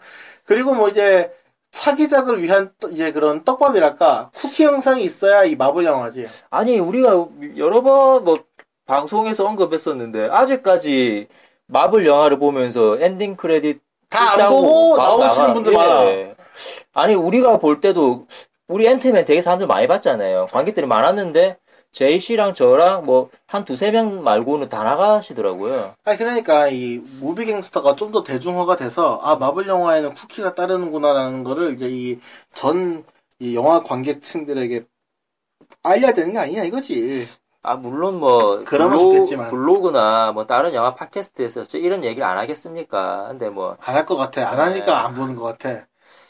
어쨌든 우린 얘기해요. 아무튼 우리가 마블 영화 방송할 때마다 항상 언급하지만 쿠키, 여러분 마블 영화는 절대적으로 쿠키가 있습니다. 네, 거의 대부분 다음 작품과 이어지는 떡밥을 남기기 때문에 꼭 보셔야 되는데 친절하게 쿠키가 뭔지 설명까지 해드릴게요. 그러니까 영화가 끝나고 이제 누가 찍었다 엔딩 크레딧이 올라갈 때 엔딩 크레딧이 다 올라가고 이제 숨겨진 영상이 이제 또 나오는 거예요. 그렇죠. 아주 짤막하게. 근데 이번 앤트맨에서는 그게 무려 2개나 나와요. 하나는 앤트맨 후속편에 대한 이렇게 암시에 어떤 내용이었죠? 제일 첫 번째 나왔던 국기. 그러니까 이제 보면은 이제 원래 이제 2대 앤트맨 예. 그 주인공 스콜랭보다 원래 딸의 자질이 더 뛰어났잖아요. 그렇죠, 먼저 예. 테크닉들 다 익힌 사람이고. 근데 이제 보면은 자기 아버지가 이제 그 숨겨놨던 이제 비밀의 방에 이제 또 다른 앤트맨 슈트. 허미의 마음은 자기 어머니가 쓰려고 하다가 그 어머니가 실종되면서 이제 완성을 못하게 된 그 슈트가 남겨져 있는 걸 이제 그 아버지가 보여주죠. 날개임이 슈트. 네, 그렇죠. 예, 그거를 이제 보고 이제 결국 이제 이 앤트맨의 사이드킥이나 아니면 같이 활동할 그거로서 이제 새로운 이제 여성 히어로가 등장할 것이다라는 암시가 되는 거죠, 이걸로. 그리고 이제 두 번째 쿠키는 이제 캡틴 아메리카 이번에 새로 나올 영화 캡틴 아메리카 11호. 예, 11호에 대한 떡밥이 또 나오죠. 그러니까 보면 이제 우리가 윈터 소저에서 이제 아주 진짜 과거에 이제 캡틴 아메리카의 절친한 친구였던 버키 번즈가 이제 그 세뇌당해서 하이드라에게 그래서 이제 그 싸우다가 결국은 이제 자기의 정체성을 깨닫게 되는 게 있잖아요. 예. 과거에 내가 이제 이 친구 그거였구나, 뭐 이제 미군이었구나, 뭐 그런 것들 있지 않습니까? 이 친구가 이제 그 팔콘과 캡틴 아메리카를 찾아옵니다. 그렇죠. 뭐가 있었는지 몰라요. 되게 창백한 안색으로 뭐 부상 입은 것처럼. 그러니까 뭐 캡틴 아메리카가 뭐 참 진작에 오지. 니랑 팔콘 니랑 내랑 캡틴 아메리카랑 그리고 내 친구 윈터 솔저밖에 없는데 어찌 싸우냐. 그러니까 팔콘이 하는 말이 아니다. 내 개미맨 같은 놈 알고 있다. 뭐 이런 얘기를 하죠. 네. 그러니까 개미맨도 나중에 이제 그 보면 이런 게 있습니다. 그 뒤에 나올 그 이제 그 캡틴 아메리카 시빌 워가 이제 그 대강의 스토리만 하자면은 이런 거죠. 그 어벤져스 에이지 오브 울트론, 그러니까 어벤져스 2에서 이제 소코비아 사태 있고 나서 그렇죠. 이제 보면은 이제 뉴 어벤져스 팀이 나오죠. 뭐 캡틴 아메리카, 뭐 이제 그 스칼렛 위치, 뭐 그 뭐죠, 그 자비스가 이제 비전 육체를 얻은 거, 그 비전이 있고 또 그 말고도 이제 팔콘과 뭐 이제 뭐 이게 또 이 팀도 있잖아, 이 팀이 있잖아요. 그렇죠. 근데, 워머신. 네. 아니 워머신은 이제 그 아이언맨 쪽이고. 아무튼간에 이제 이 기어도 계속 난리가 일어나니까 이제 히어로들을 정부에 그 등록시키고 정부의 인가를 받지 않은 히어로들을 이제 공인되지 않은 거니까 처단해야 된다. 뭐 이런 식으로 이제 법안이 통과되려 합니다. 이 등록 법안에 찬성하는 게 아이언맨 측이고 이 법안에 반대하는 게 캡틴 아메리카 측이라. 맞죠? 그렇죠. 제가 이런 스토리로 알고 있는데. 그렇죠. 근데 이제 앞으로 벌어질 이제 어벤져스 팀원들 간의 대전투인 이제 내전이죠. 그래서 시빌워. 영화에서 내전이 시빌워잖아요. 그렇죠. 뭐 남북전쟁을 가리키는 말이 시빌워잖아요. 아메리칸 시빌워. 뭐 그런 거. 참 그 시빌워로 가기 위한 포석을 밟고 그 다음에 이제 앤트맨은 돌아옵니다. 그 11워 그 이제 시발워 아닙니다. 11워예요. 우리말에서 잘못 오해하면 안 돼. 11워 그 포스터를 보면은 이제 캡틴 아메리카 측 진영 포스터가 있는데 보면은 호크아이 어깨에 이제 그 아주 쪼맨한 사람이 올라가 있는데 그게 앤트맨입니다. 개미맨. 네, 참. 근데 질량 보존의 법칙을 적용했을 경우에 거기에 이제 그 앤트맨이 올라가 있으면은 호크아이 어깨가 작살나야 되는 거 아닌가? 도저히 그냥 가면서 뉴턴 사서 보세요. 네. 아니 근데 재밌는 게 뭐냐면 이건 여담인데 네. 사실 그 마블 영화 어벤져스에서 제일 존재감 없는 애가 호크아이잖아요. 호크아이는 항상 뭐 어벤져스 2편에서는 좀 비중 있게 나왔지만은 저 구석에서 뭐 멀리서 보고 있잖아. 왜냐면 호크아이니까 시력이 좋아. 그러니까 짱 박혀가지고 뭐 쪼그려 앉아서 멀리 보고 있다든지 뭐 그런 모습으로 나왔었는데 이제 앤트맨이 그 자리를 이제 대체하게 될 것 같아요. 그 호크아이의 어깨 위에서. 아니, 그건 아니지. 호크아이는 멀리서 보아서 이제 스나이프 저격을 하고, 앤트맨은 아주 초근접 속으로 들어가서 난리를 부리는, 뭐 그런 거니까 성격이 딴판이지. 뭐 그런 말도 안 되는 억지를 부려요. 이게 바로 개그의 다큐로 대답한다, 이거죠. 예. 자, 어쨌든 뭐, 11호. 캡틴 아메리카 11호. 내년 개봉이죠? 네, 참 약간 보면은, 옛날에 나왔던 영화 왓치맨하고 좀 비슷한. 그쵸, 왓치맨도 보면 이제 그 정부의 이제 인가를 받은 히어로와 인가를 받지 못한 히어로들의 어떤 그런 갈등을 그리고 있는 거잖아요. 예. 이제 그러니까 마블 버전 이제 워치맨이라고 해야 되나? 하여튼, 거기로 가기 위한 포석들이 하나씩 놓이고 있습니다. 하여튼, 마블, 이제, 시네마틱 유니버스의 작품들을 보고 있으면은, 마치 드라마 같아요. 네. 이제, 한 화가 끝나면 다음 화를 위한, 이제, 그런 떡밥들을 미리 뿌려놓고, 이제, 관객들은 그걸 안 볼 수가 없는, 막, 그런 식으로 이제 팬층을 만들어 나가는 거죠. 참, 어쨌든, 모처럼, 사실 마블 요즘이 나오는 히어로 영화들이, DC 히어로 영화에 비해서 좀, 각각, 영화가 지니고 있는 개성이 좀 줄어들고 있지 않나. 뭐 이런. 히어로물도 계속 보다 보니까 지루해지고 있지 않나. 네, 뭐. 최근에 보면 스티븐 스필버그 감독이 자기가 이제 공개적인 자리에서 한 게, 이제 앞으로 슈퍼 히어로물은 좀 더 가면은, 마치 과거에 서부 영화가 엄청나게 유행을 했다가, 그 인기가 순식간에 사그라든 것처럼, 그렇게 돼버리는 거 아니냐, 한번 따끔하게 지적을 했잖아요? 왜냐면 돈을 많이 쓰니까, 일단. 돈을 많이 쓰는 상황에서 작품이 잘못 이제 망하기 시작하면은, 식상해서, 그러면 이제 그 장르에 편중돼서 이어져 왔던 그 산업 시스템이 무너지는 것이고, 그리고 또 하여튼간에 이제까지 너무 히어로물이, 솔직히 그 브라이언 싱어가 엑스맨을 만들고, 샘 레이미가 스파이더맨을 만든 게 벌써 15년 전, 14년 전이에요. 그렇기 때문에 식상해지고 있지 않느냐 그런 우려가 나오고 있는 판인데, 그래도 앞으로 이 앤트맨도 그렇고, 뭐 최소한 그 어벤져스 3가 끝날 때까지는 히어로물의 이 생명은 쭉 이어질 것 같습니다. 앞으로 DC도 이제 보여줄 게 있고. 그런 아까 스티븐 스필버그가 얘기한 그 이야기에 타란티노가 또 답을 했었죠. 네. 그렇죠. 네.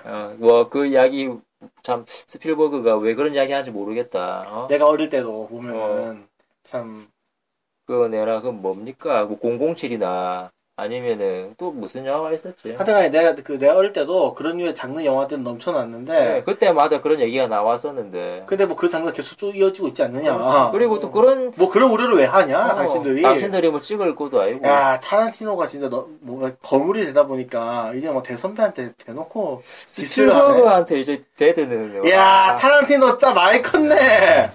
네가 가라 하와이. 그거 보면 이제 또 타란티노 또 신작이 또 조금 있으면 개봉하죠. 네, 타란티노의 신작이 아마 우리나라에는 아마 내년쯤 개봉하지 않을까 싶은데, 아마 헤이트풀 에잇, 스필버그도 또 신작이 예정돼 있고, 하여튼간에 그렇죠. 앞으로 히어로물도 있고, 그 외에 여러 장르 영화도 나올 것이고, 그리고 또 이런 영화들이 계속되는 만큼 저희 영화 난다 무비갱스터도 영화 이야기 없게 쭉 여러분을 만날 것입니다. 재밌네, 앤트맨 얘기 이거. 개미나. 개미. 영화 난다 무비갱스터! 다시 돌아오겠습니다, 여러분. 안녕히 계십시오.